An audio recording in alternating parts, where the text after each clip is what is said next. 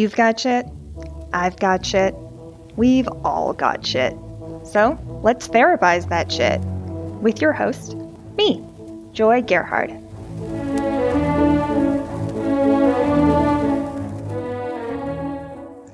Okay. I never know how to start these things, so I'm just going to start talking. Since my last recording, my partner broke up with me. We were living together, and I was working for him. And so kind of in one fell swoop, I lost my housing situation, my partner, one of my best friends, and my job for now. So I figured now would be a good time to talk about how I'm coping with that. Kind of in the thick of it, rather than waiting for, coming out on the other side and everything sunshine and rainbows and whatever. So I'm going to talk about some DBT skills that I've used. But first, a little bit of background about why I love DBT and why what's useful about it. You know that that quote or that maxim that it takes 10,000 hours to master something.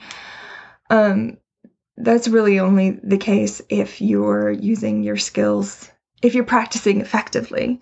Like if you're trying to learn piano, and I actually don't remember if I've already talked about this last time, but if you're trying to learn piano and you're just sitting down at a piano and banging your head against the keys, you could do that for 10,000 hours and probably give yourself multiple concussions, but you would not learn how to play Beethoven or Bach or really anybody else who's not a white European man.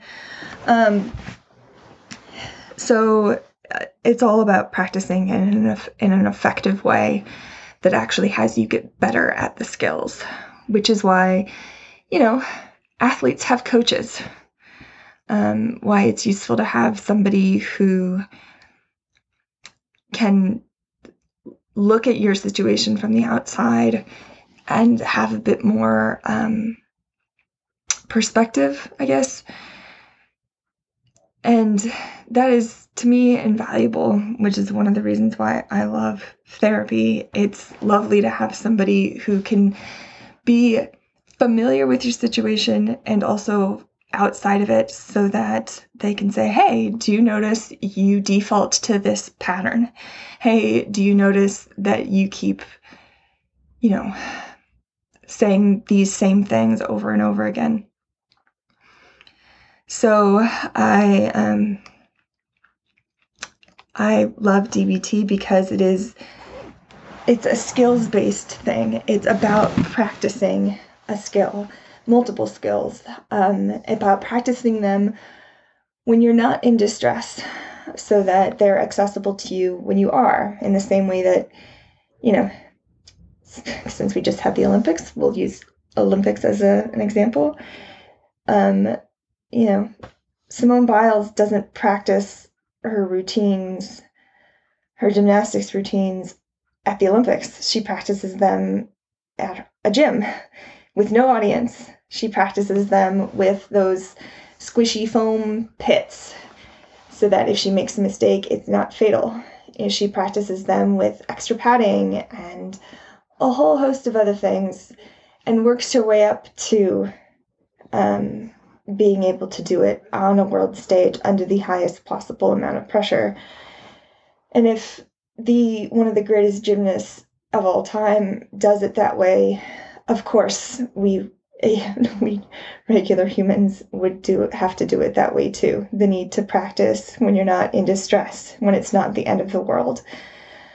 And a lot of these skills, when I'm going to name them, are going to sound like fortune cookie wisdom. They're going to sound like really super hyper obvious things that you're like, well, of course.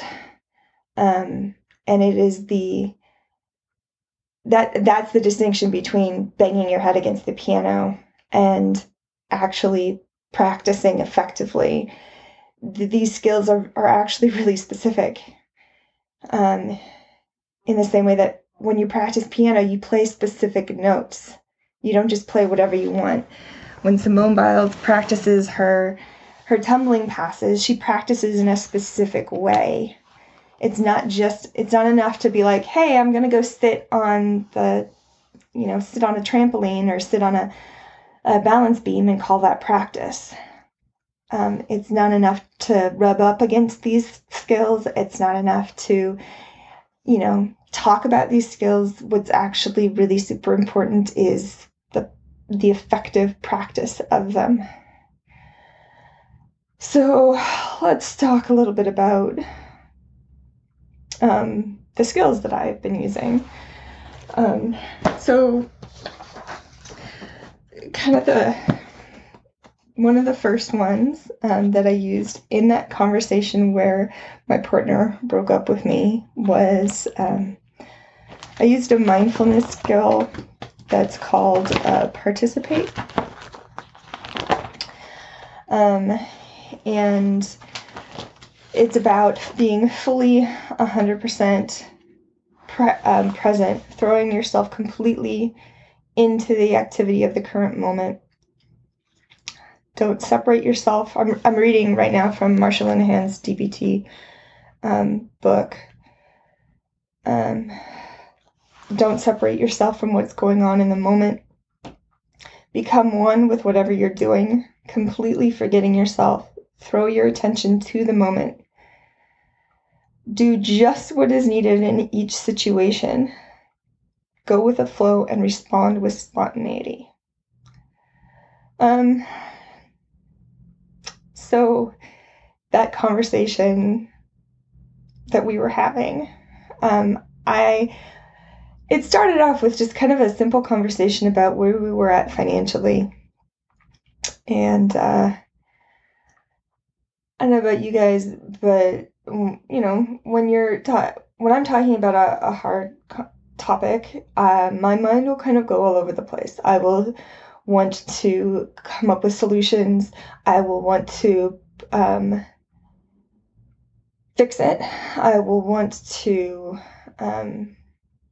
think of all of the ways that I screwed up, think of all of the ways the other person screwed up, think of a lot of the woulda, coulda, shouldas, which are all self-judgment. Well, they're all, not even self-judgment. If you're judging somebody else, it's just plain old judgment. And so participating fully means that in that moment, all of those thoughts still came up. And I had to practice going, okay, there's that thought. I don't have to do anything with that thought. We're just going to let that thought come up and go by. Because our brains are thought-making machines. That's what they do. They make thoughts. That's what it's not all your brain does, clearly, because your brain also, manages your heart rate and hormones and various and sundry other things. And I'm sure anybody listening to this who is a neuroscientist is shaking their fist at the oversimplification I'm making of what the brain does. So we'll say it this way. The part of the brain that thinks, that's all it does. It will make thoughts all day long. And not all of them are going to be winners. I will often have the thought, there's no hope. I will often have the thought, I should just give up. I will often, have just like yesterday I was sitting in the basement of my parents' house going through all of the stuff that I had shoved into plastic bags and trying to separate them out into, I'm just gonna cry through this, guys, so, it's gonna happen. I was just sorting through shit, and I had a Backstreet Boys song pop into my head. I had a movie scene pop into my head that had literally nothing to do with whatever it was that I was doing. Those are thoughts that I had. I had the thought, I will never be happy. I had the thought that I've gone backwards in my life, and I'm now back where I was 8 years ago. I had those thoughts. And I know from a lot of experience that trying to challenge those thoughts, trying to convince myself, oh, those are factually inaccurate, kind of entrench those thoughts further because they're invalidating. They're telling those thoughts, you're wrong, you're stupid, why would you think that? And there's a reason why I thought those things. Those thoughts come from somewhere. I mean, all thoughts are caused, even if the cause is something so subconscious that you can't identify it. I mean, if we spent the time to actually look and do like some archaeological level digging into every thought we had, I'm sure we would find that each one, it comes from someplace.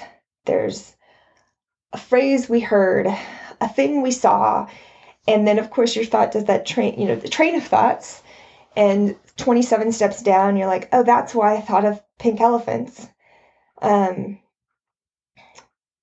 all caused, they all come from somewhere. And that doesn't mean they all point to the truth. It's the truth, it is fact that you had that thought. That is factually accurate. And having that thought doesn't make that thought, whatever you're thinking, fact. I can have the thought, I'm a pink elephant. That does not make me a pink elephant. I can have the thought, there's no hope. That doesn't make it factually true that there is no hope. What it is, and here's how you validate that thought. Of course I'm really gonna cry through this. Of course you're having the thought that there is no hope. You lost your partner. You lost the life you were building together. You lost the future that you thought you were going to have. You lost your home that you built with him. And right now you can't see a way to regain any of those things, to have a new home, to have a new life and a new future. You can't see that right now. So of course you're going to have the thought, there's no hope.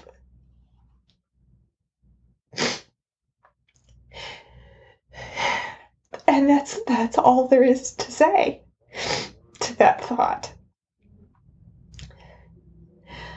Of course you're going to have the thought you've gone backwards. There are a lot of things that are similar today that were true 8 years ago. 8 years ago, you didn't have a job. You were in an extremely bad financial situation. You were living with your parents. You didn't have a partner. You were experiencing significant mental health issues and didn't have support. And all of those things were true 8 years ago, and they're true now.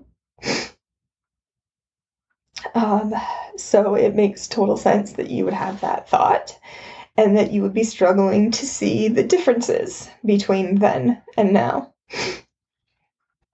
And there are differences, actually, that just came to mind. 8 years ago, I didn't have my best friends.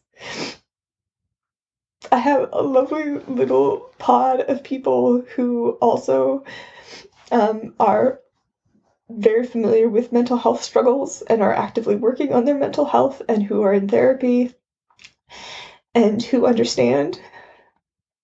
I didn't have those people 8 years ago. I wasn't on Medicaid 8 years ago.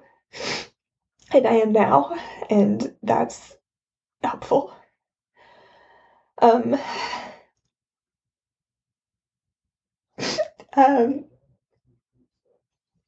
Other differences. 8 years ago, I had never been to therapy. I didn't have any DBT skills. I wasn't on depression medication, and I am now. So there's a lot of ways I'm actually more equipped now than I was 8 years ago. 8 years ago, I really didn't know how to set boundaries. So when I was living with my parents 8 years ago, our relationship was really super strained. My experience of going through therapy has had significant ripple effects to people in my life, my sisters, my parents, and their friends and well, their family is me, but like it's rippled out. So like my relationship with my parents is better now. My dad said something yesterday that I've never heard him say before. He said something, I don't remember the exact wording, but it was something like, I can't imagine how painful this is for you. And how overwhelmed you must feel. And my dad is the guy who, when I'm having a bad day, his first response is, well, what do you find encouraging lately? He's like unflinchingly positive. And throughout my life hasn't really been able to sit with negative emotions in a helpful way. He's been really, really, really invalidating. So for him to say that was kind of a big deal. And that's not something he would have said 8 years ago. So that's something that I notice is a difference from 8 years ago.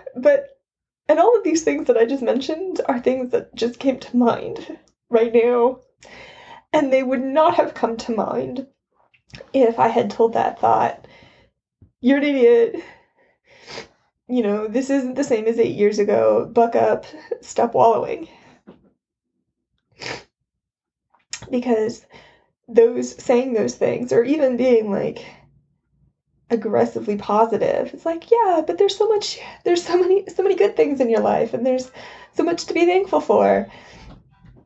What those things are, they're invalidating, and they're not intended to be invalidating. When somebody says those things, they're not like, oh, I'm gonna go out of my way to say something that will totally diminish this person's experience.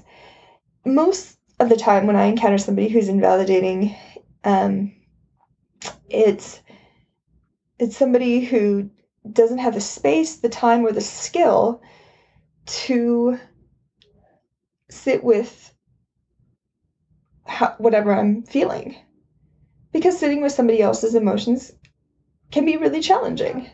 To sit with somebody else's grief or sadness or anger or fear can can feel like a lot, especially if you're already in a space where you're maxed out. You don't have the bandwidth.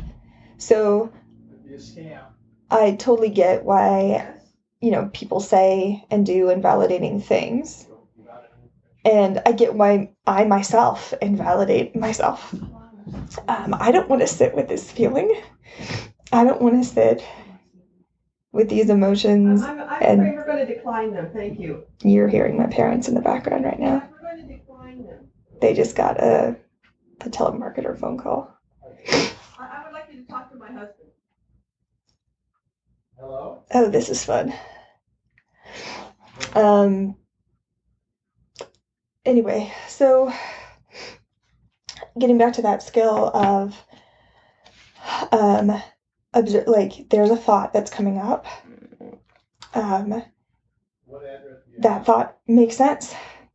That thought comes from somewhere. Yep. What city? It's totally. What city do you have that for? It's valid in so much as it makes sense within the context of my life that I would have that thought. Where are you? Are you trying Validating someone isn't about agreeing with them. Isn't about. I'm actually going to look that up. Hang on. Let's see. Validation. Oh, look, I turned right to it. That was magical. Let's talk about validation for a second, because it's actually a super, super helpful skill. It's in the DBT handbook. It's listed as a interpersonal effectiveness skill. I think it's actually like it's a distress tolerance skill. It's an emotional regulation skill, and it's a mindfulness skill.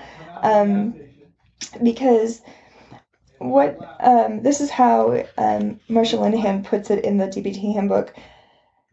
With words and actions, show that you understand the other person's feelings and thoughts about the situation. And it also is true for yourself. Show that you understand your own thoughts and feelings about the situation. See the world from the other person's point of view, and then act on or this is weird. Then say or act on what you see. I realize this is hard for you. I see that you were busy. Are examples. There's levels of validation. I'm kind of all over the place right now.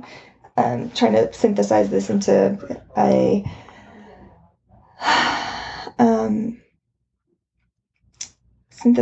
something sensical. So let's talk more about what validation means. Finding the kernel of truth in another person's perspective or situation. Verifying the facts of a situation. So if I'm talking to myself and I have the thought, this is hopeless, validating is not going, yeah, right, it is hopeless.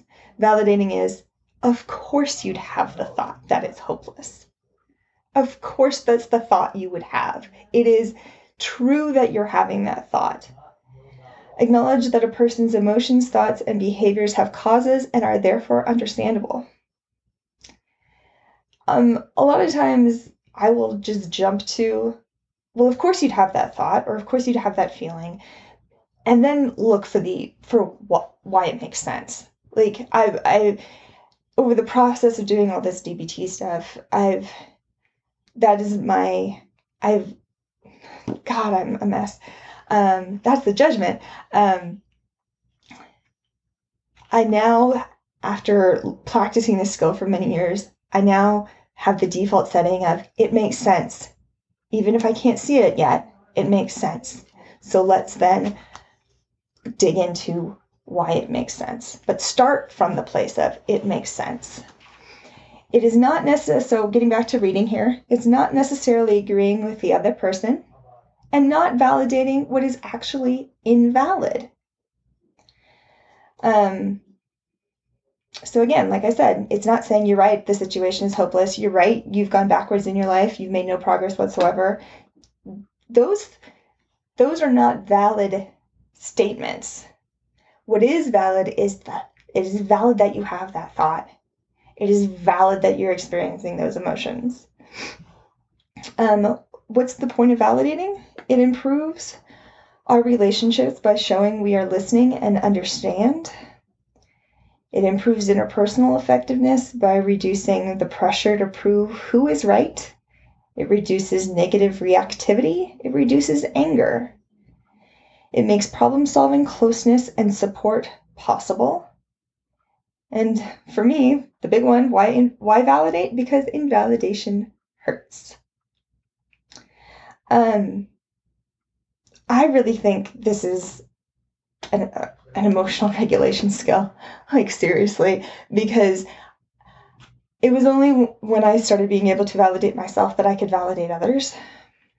I know that for some people that the exact opposite will be the case. It will be validating yourself will be the harder of the things. And it will be so much easier to see how other people's experiences is valid. So much easier than seeing how your own is. And it comes from, I think it's born out of how much self-judgment you experience. But seriously, for me, once I learned to validate myself, it removed the pressure on other people to validate me. Kind of like once you learn to swim, it removes the pressure to have, to have a life jacket or to have somebody there to save you. It's a skill you can do for yourself. And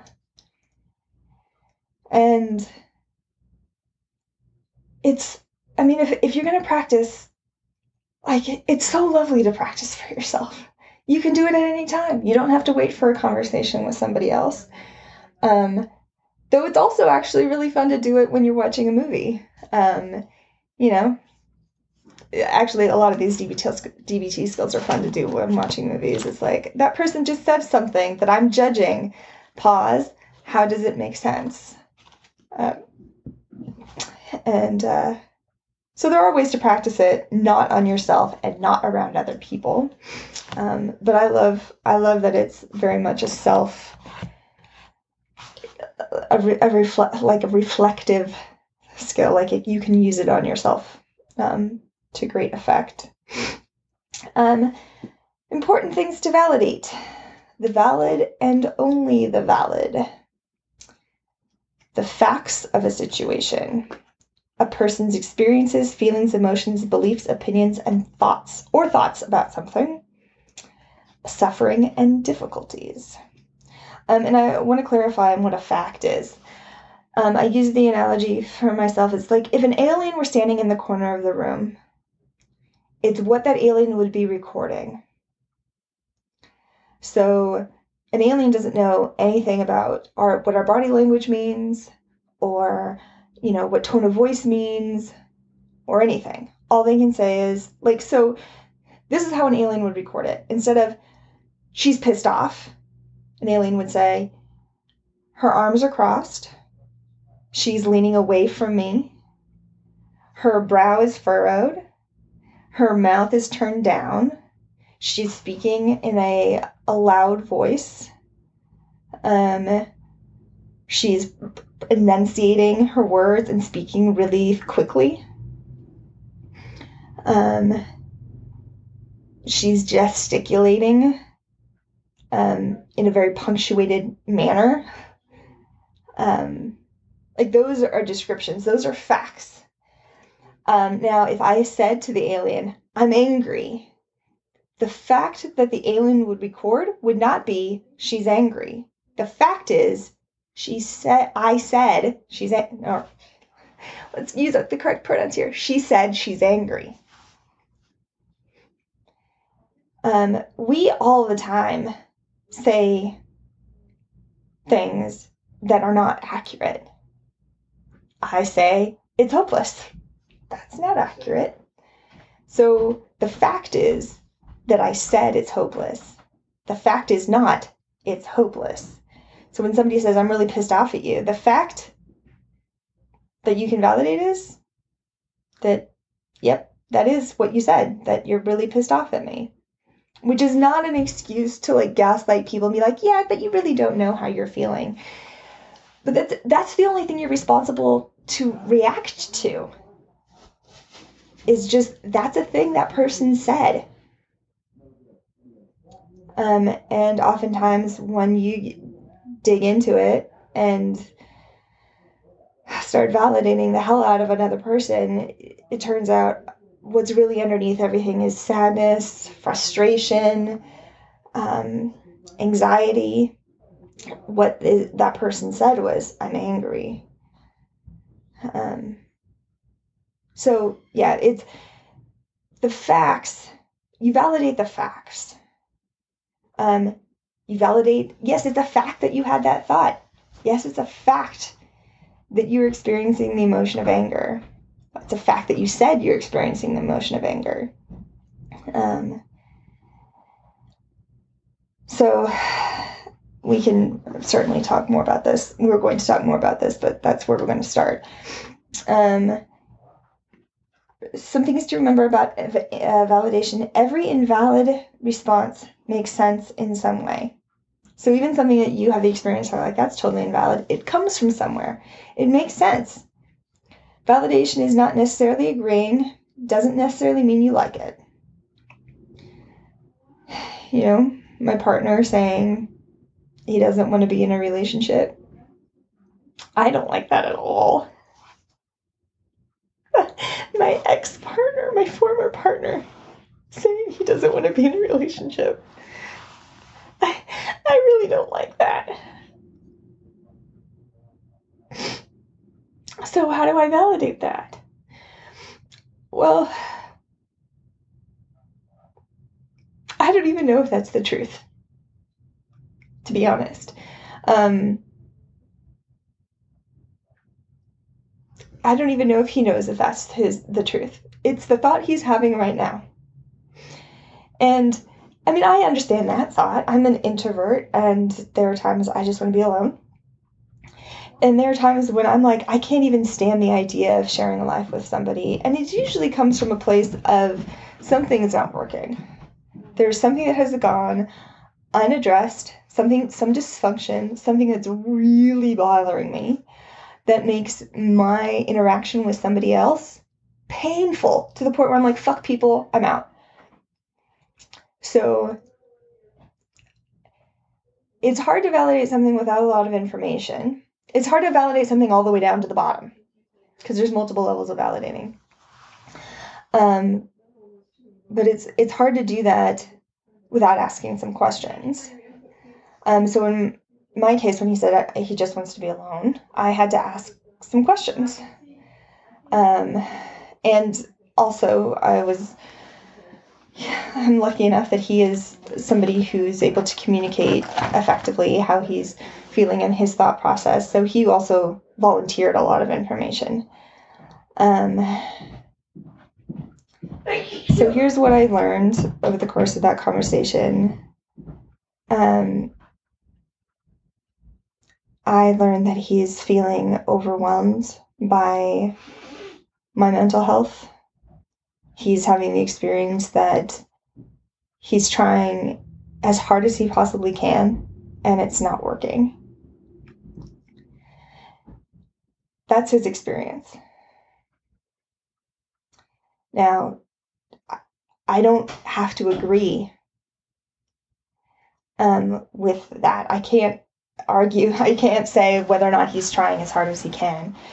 And I can't say whether or not it's effective. Like, I mean, that's his experience. He's having the experience that no matter what he does, it's not helping. And I mean, we're going to use all the analogies today. A 6-year-old gets up to bat at the World Series and keeps striking out. And the 6-year-old says, no matter what I do, we're going to lose.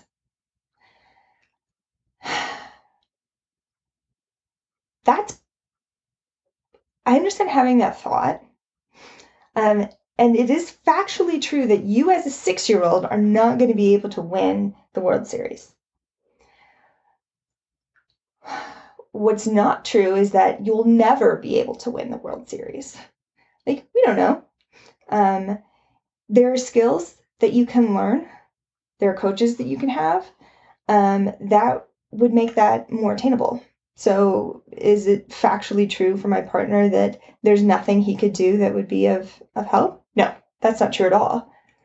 There are things he could do that would be extremely beneficial. And he doesn't have those skills. And it may not even feel beneficial to him. He may not have the experience of, oh my God, this was super helpful. And that's where he's at right now. I have talked to him several times, asked him to go to therapy because I think it would help him and it would also help me. Part of it's selfish and part of it's not. Because I see that there are just skills he doesn't have. He doesn't know how to validate.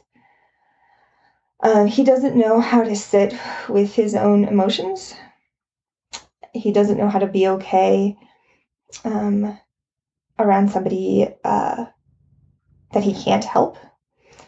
So a lot of what he's experiencing is overwhelm and hopelessness. And of course he would feel that way if he doesn't have the skills to manage that. So when he said, nothing I do is helping, and I'm trying as hard as I can, and nothing I'm doing is helping, I could be invalidating and being like, bullshit, you could try harder, you could do this, you could do that, you could do this other thing. Or I could say, I get it.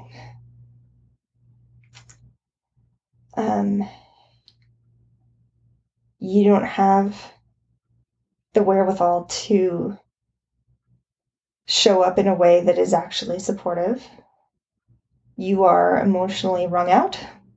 You are at the end of your rope.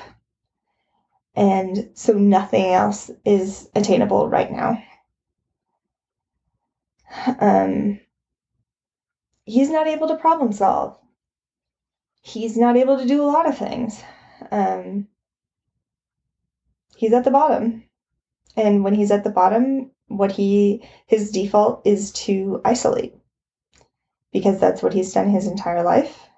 That's what he experiences as the most kind thing he can do to the people that he loves.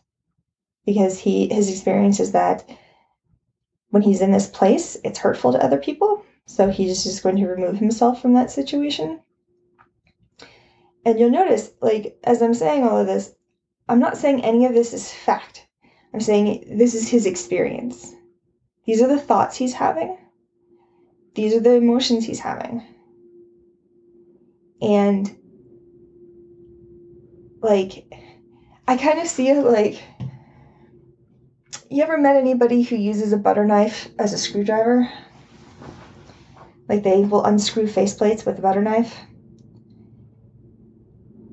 It's because that's the tool they have access to.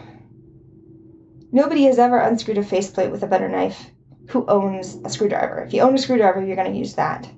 Use the butter knife because you don't have a screwdriver.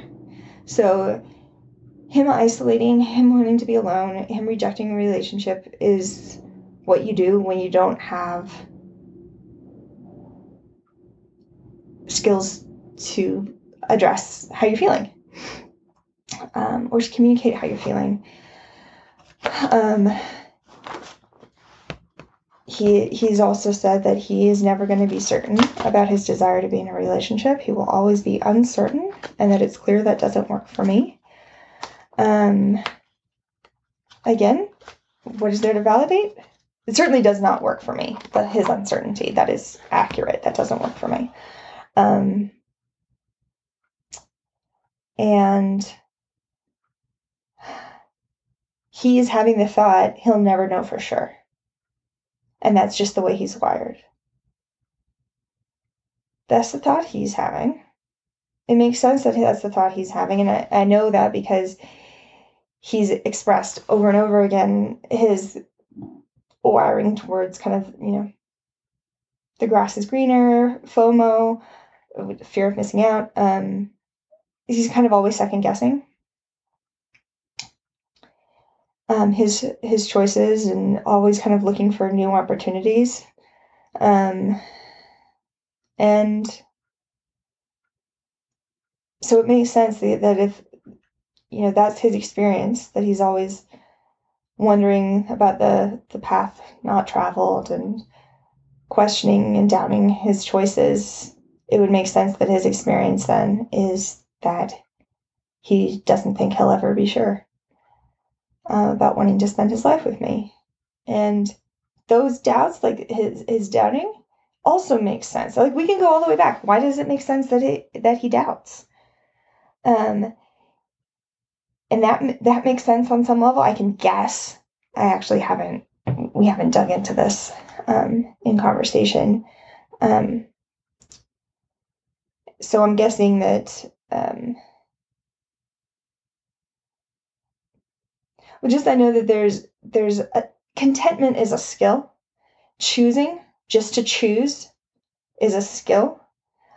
Sitting with those thoughts, the what ifs, and not doing anything with them is a skill. So some people, kind of come out of the womb seemingly with these, like, they're just naturally content. Some people have to learn how to be content. And he doesn't have that skill. So, of course, he has the experience of always second guessing, always looking for new opportunities, always considering the grass is greener. And if he has that experience, then he certainly has the experience of never knowing whether our relationship is what he wants. And then, of course, that would lead me to have the experience of never being sure about his commitment. So, it all makes sense. And again, some of those were guesses on my part. If I were actually in conversation with him, I could ask. But I just wanted to give some examples of what it looks like to validate somebody. And also to validate, yourself. So I want to talk about the levels of validation, because I brought that up a little bit earlier.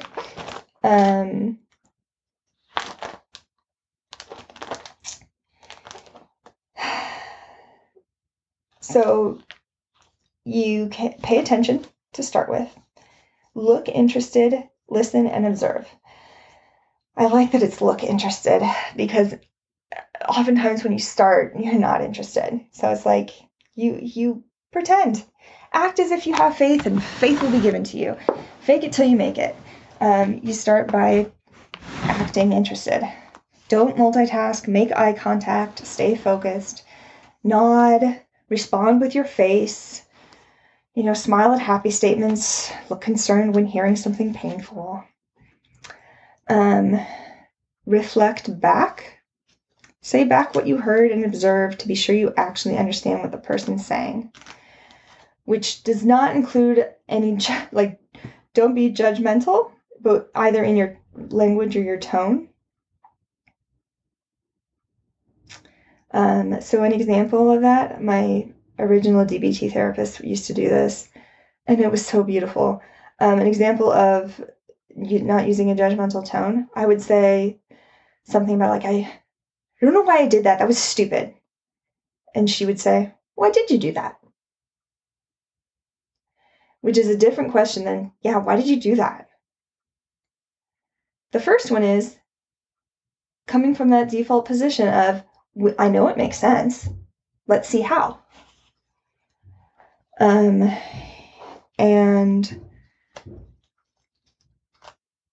that is distinct from, yeah, you're an idiot. You shouldn't have done that. Even though the words are exactly the same. Why did you do that? As opposed to, why did you do that? You can see how the tone of voice is different. So reflecting back is trying to really get what the person feels or thinks. You need an open mind, which means you can't disagree, criticize, or try to change the person's mind or goals, which for a lot of people will seem really, really Like, why would, yeah, but they're wrong. I have to change their opinion. No, practice not trying to change somebody's opinion.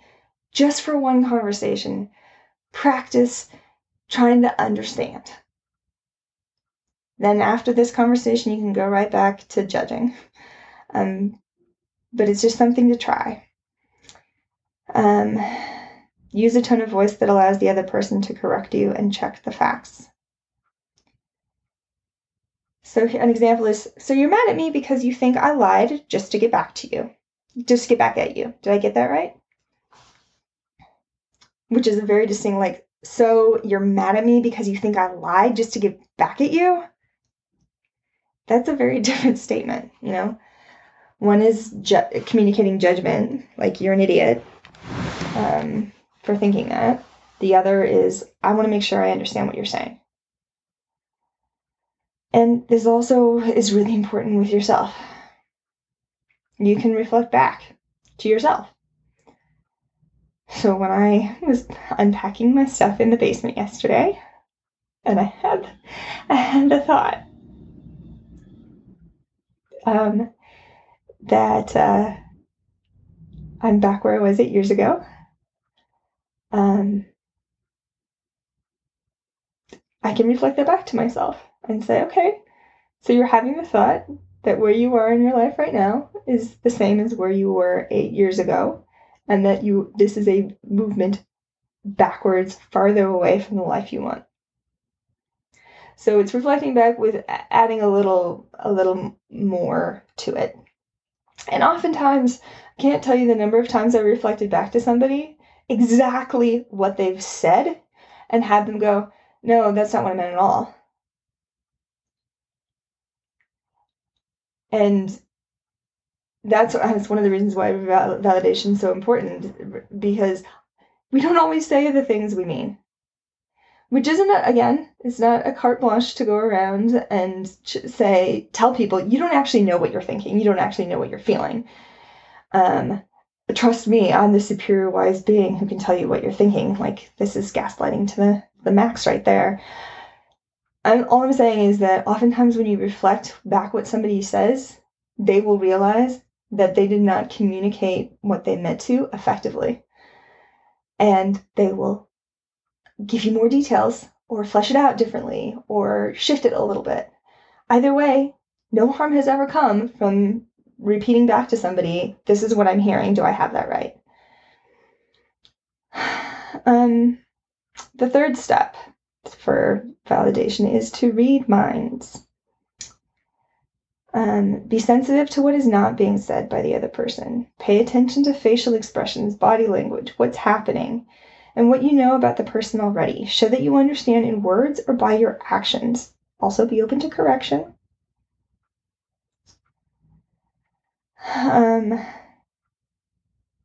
So my partner says he doesn't want to be in a relationship. And he's crying when he says it. And he hardly ever cries. And it took him a long time to get it out. And he hemmed and hawed about it. So if I were to validate that, I could say, what I'm hearing is that you are overwhelmed and you want to isolate. And you're having the thought that that is diametrically opposed to being in a relationship. You can't be in a relationship and want to be away from people. That's the thought you're having. And this is causing you a tremendous amount of distress. It's been weighing on you for a really long time. You feel really sad about it. And you really wish this weren't the case.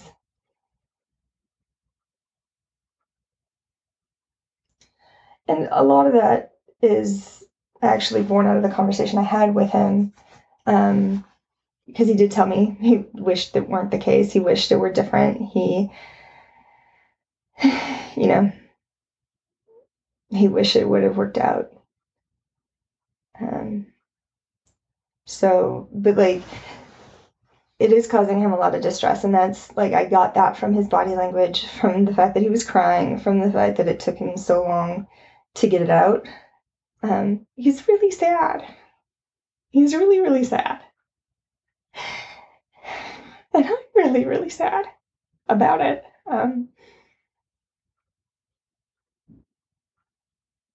Yeah, because it sucks. So like, validating his sadness, and it's really hard for him to get it out. Those are kind of the more mind reading. And if I'm wrong, like, it's possible. You read somebody's mind and you say, you look really tired, or you look really discouraged, and the person can be like, no, that's just my resting bitch face. Like, it's great to say it out loud and get, check the facts. You might have it completely wrong. Level 4. So we've talked about level 1 is pay attention. 2 is reflecting it back. 3 is reading minds, so paying attention to what's not being said and what you know about that person. 4 is understanding. So look for how the other person feels, how they're thinking, how they're making sense, given the person's history, state of mind or body, current events, i.e. the causes, even if you don't approve of their behavior, or if their beliefs or agree that their beliefs are correct. Look for how it makes sense.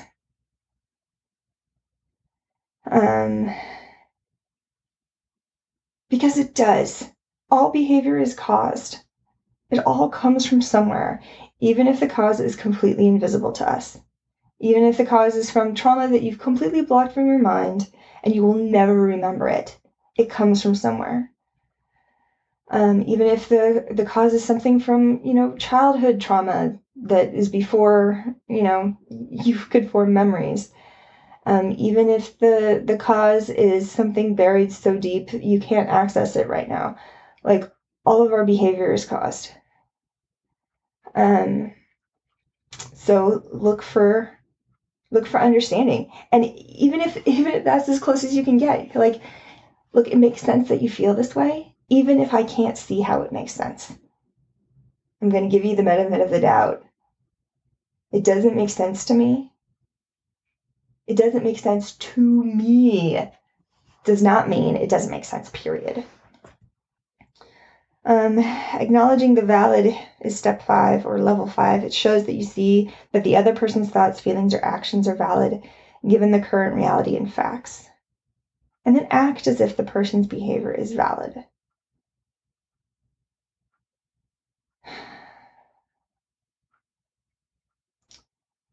So I want to give an example of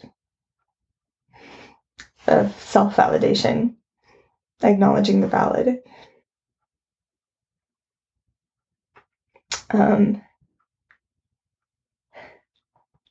was judging myself yesterday for sitting in the basement staring into space for an hour. And I mentioned this to one of my good friends, and she said, of course you would do that. Your body is experiencing a huge overwhelm of grief. It makes sense that there are times when all you can do is sit and stare at the wall. So I've been practicing saying that. Like, it makes sense that right now I don't want to feel things. It makes sense that right now I don't want to do anything. Because I lost the life I thought I was going to have. And my brain is so overwhelmed by that I can't problem solve, I can't plan, I can't do the effective thing. So I'm just gonna do what I can do, and sometimes that is just staring at a wall.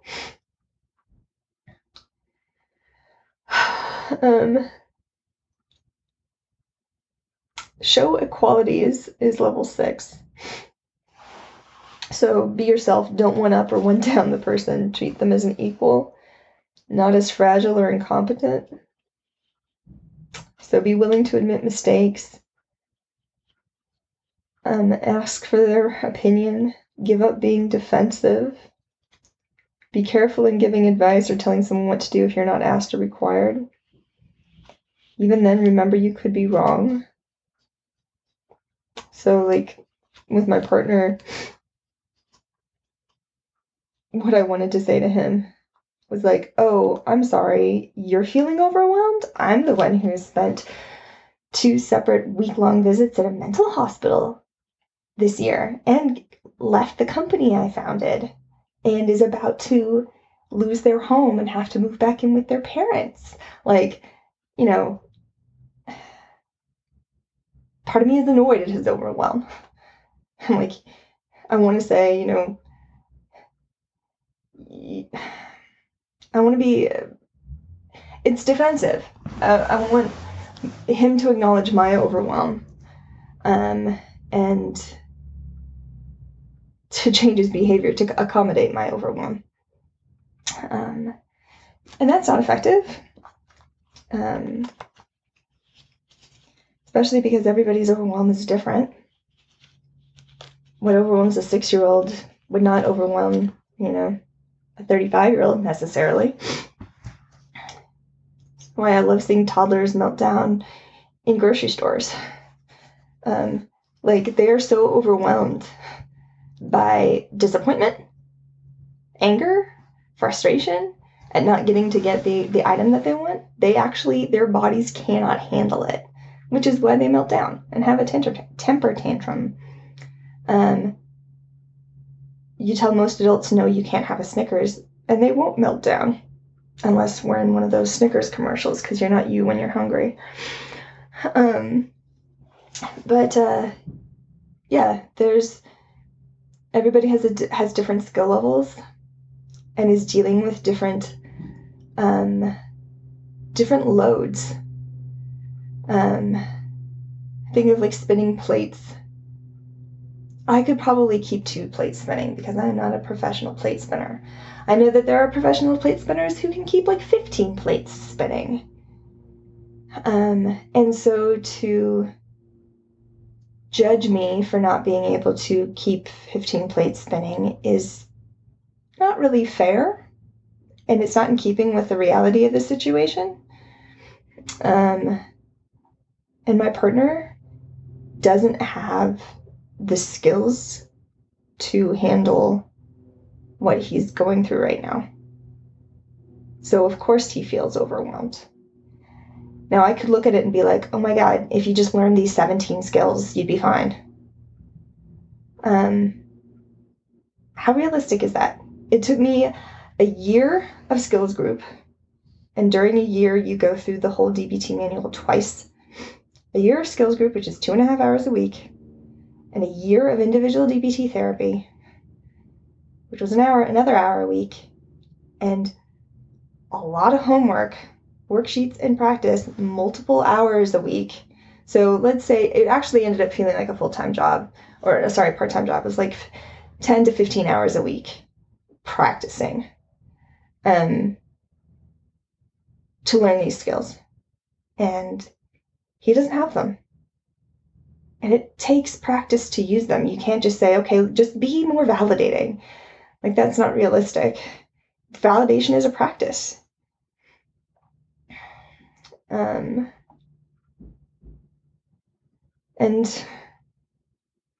yeah, emotional regulation, distress tolerance is a practice. It's a skill. And if he doesn't have it, of course he feels overwhelmed. And if I were in his position, I also would feel overwhelmed by the amount of emotions and grief and sadness. I mean, one of the things he said was that he's never going to be okay with watching me struggle. Because it's just not how he's wired. he always will want to help. He will always be distressed by my struggling. And that's a statement where I'm like, I think there is legitimately a way for him to not be distressed by my struggle and to not be overwhelmed by his inability to help. But again, those are skills, and he doesn't have those. Let's not collapse lack of skill with personality type. There are people who are like, I'm just an impatient person. That's just how I'm wired. I'm like, well, patience is a skill. Like, it's not a personality trait. It's a skill. Empathy is a skill. Now, that's not to say that some people don't come by it more naturally, in the same way that, like, Michael Jordan was born with certain advantages biologically. Michael Phelps, the swimmer, like, they did some study where it showed that his muscles didn't produce as much lactic acid as other people, so, like, he just didn't get tired. It's a fucking superpower, right? Like, it's a skill, and in his case, it's innate. Like, he came out of the womb with that. Other people have to train to achieve it, and may not even reach the level that he's at. Yeah, I'll say it again. Don't confuse a skill with a personality trait, or a lack of skill with a personality trait. Because there are all sorts of things you can actually learn to get really good at, and it takes a lot of effort. I could practice 10 hours a day for the rest of my life and never be as good as Michael Jordan is at basketball. So, I mean, certainly innate temperament is a factor, and it's not the only factor. Like, there are people who are incredibly impatient, and they can practice, 10 hours a day for the rest of their life on patience and become skilled at patience. They may never be as good as somebody else who's like a guru of patience, and they can still get really good at it. It may never occur as a really easy skill, but it's just like second nature, the way it might for some people, and they can still get really good at it. So, like, in his case, he's saying those things, and I do not think it's fact. And this is his experience that he's having right now. And it is true that it is his experience. It is true that he is experiencing overwhelm. It is true that he has done everything he can. It is true that he thinks he's done everything he can. And it is also true that that he has done everything he knows to do, which is distinct. There are other things he could do. He doesn't know them yet. Which is why therapists are awesome. Couples counseling is awesome. Talking to other people is awesome, because you get another person's perspective and another person's skill set, and you can learn something else that you can then add to your skill set and approach a problem differently. So, yeah, this has been a lengthy conversation about validation.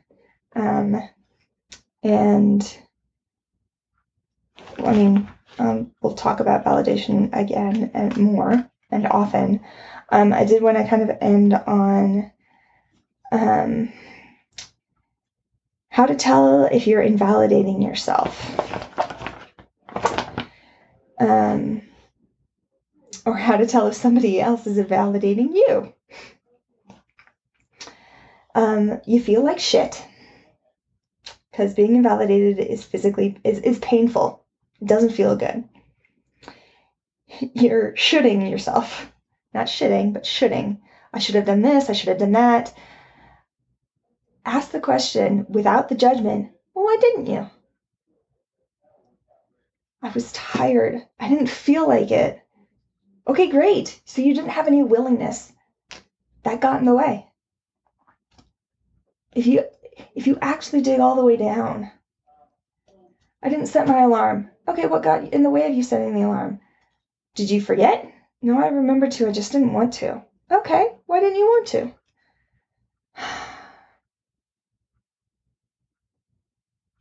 Because I'm mad that I have to, because I'm mad that I can't remember things. I'm judging myself for not being able to remember things on my own. I think that's what an adult should do. So I'm mad that I have to set an alarm and I don't want to. And I think that if I just try hard enough, I should be able to do it. And I'm mad that that's not the case. Okay, great. So you're judging yourself for needing an alarm, and you're adding the meaning that needing an alarm means you're not an adult.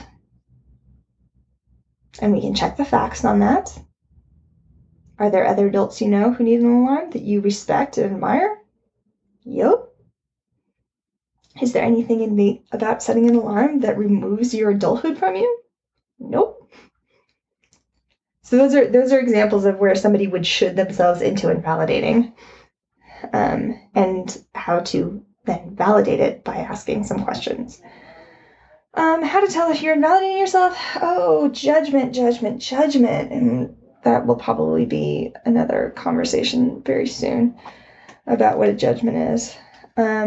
Apologizing when I don't need to. Apologizing for things you don't need to apologize for. One of the key ones is I'm sorry I'm crying. I actually noticed that several times over the last hour while I've been talking, is that every time I cry, I want to say I'm sorry. As though, I'm like, why do I feel the need to apologize? Because I'm worried about, like, if my crying will trigger somebody else, if my crying will be distressful to somebody else, if my crying will be distracting. And really, it's just I'm crying. I'm having emotions right now. And there's nothing wrong with it. I'm not doing anything that's against my values. I'm not hurting anybody. Another way to tell if you're invalidating yourself, if you're trying to problem solve a feeling or talking yourself out of it. Like, I shouldn't feel this way. I should pull myself up by my bootstraps. I shouldn't be crying. Like, it wasn't that big of a deal. It's not the end of the world. Like, all of those things are actually really invalidating.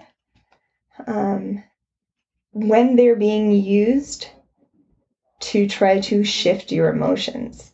The phrase, it's not the end of the world, can actually be an incredibly supportive, like, perspective-giving statement. Like, the world did not just end. My life will continue. I will have to find a new way to live it. But, and it did not end. I'm not dead. The world didn't end. And that's that usage of using it as a form of hope, as distinct from using it to try to talk myself out of feeling something, those are very different things. And there are times, when it's going to be one and not the other. I think most of the time we use it because we don't want to sit with the emotions. We're trying to talk ourselves out of feeling bad. So that's an indication that there's invalidation happening. Another way to tell if you're invalidating yourself, if you're hiding or feeling shame, feeling that there's something wrong with who you are fundamentally and that it's not okay for you to share it with other people. If you say the phrase, it's fine, you make jokes to avoid feeling how you're feeling. If you're stubbornly holding on to how you're feeling, if you have the desire to make it worse, if your feelings keep persisting. That's one of the things I noticed about validation is invalidation is like a dam in a river. It stops things from moving. And instead of having like a stream that's, a foot deep, suddenly you now have a lake that's 200 feet deep. Because invalidation puts like when you're invalidating yourself and when you're validating others, it puts you in a position to convince. Now I'm in convincing mode. And when I'm in convincing mode, I will tend to hyperbolize, catastrophize, make things black and white or all or nothing, to the point where I don't even believe that. Like, I will start saying, like, I'll never find love again. I don't even know if I believe that. Right now, I'm having the thought, I won't find love again. Of course I'm having the thought. Like, this relationship felt so lucky. Like lightning. The way we met, how quickly we gelled, all of the little silly, random things that we actually really align on. Like, what are the odds that I would find somebody like that? So of course I'm having the thought that I'll never find it again.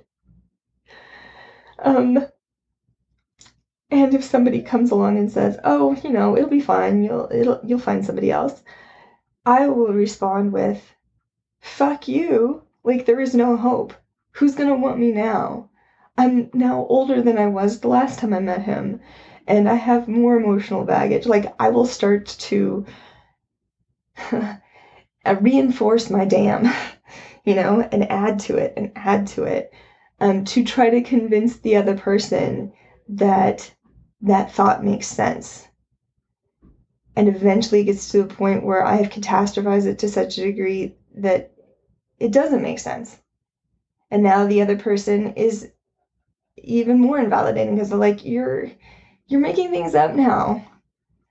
But that's what happens with me. Like, I become more entrenched in something if it's invalidated. And yeah, it doesn't work. Because emotions are fluid. They're not permanent. No one has ever felt an emotion forever. Invalidation behaves in a way as to, like, it's the function of invalidation is it stops things. And so, yeah, today, I guess, what did we talk about? We talked about participating, and like fully participating in something, and validation as a form of participation, fully participating in it. So we're going to stop there. And that's all I have to say about that. Jamie, where are you? And there's my dad talking to my mom. Here's the scoop. Okay, bye.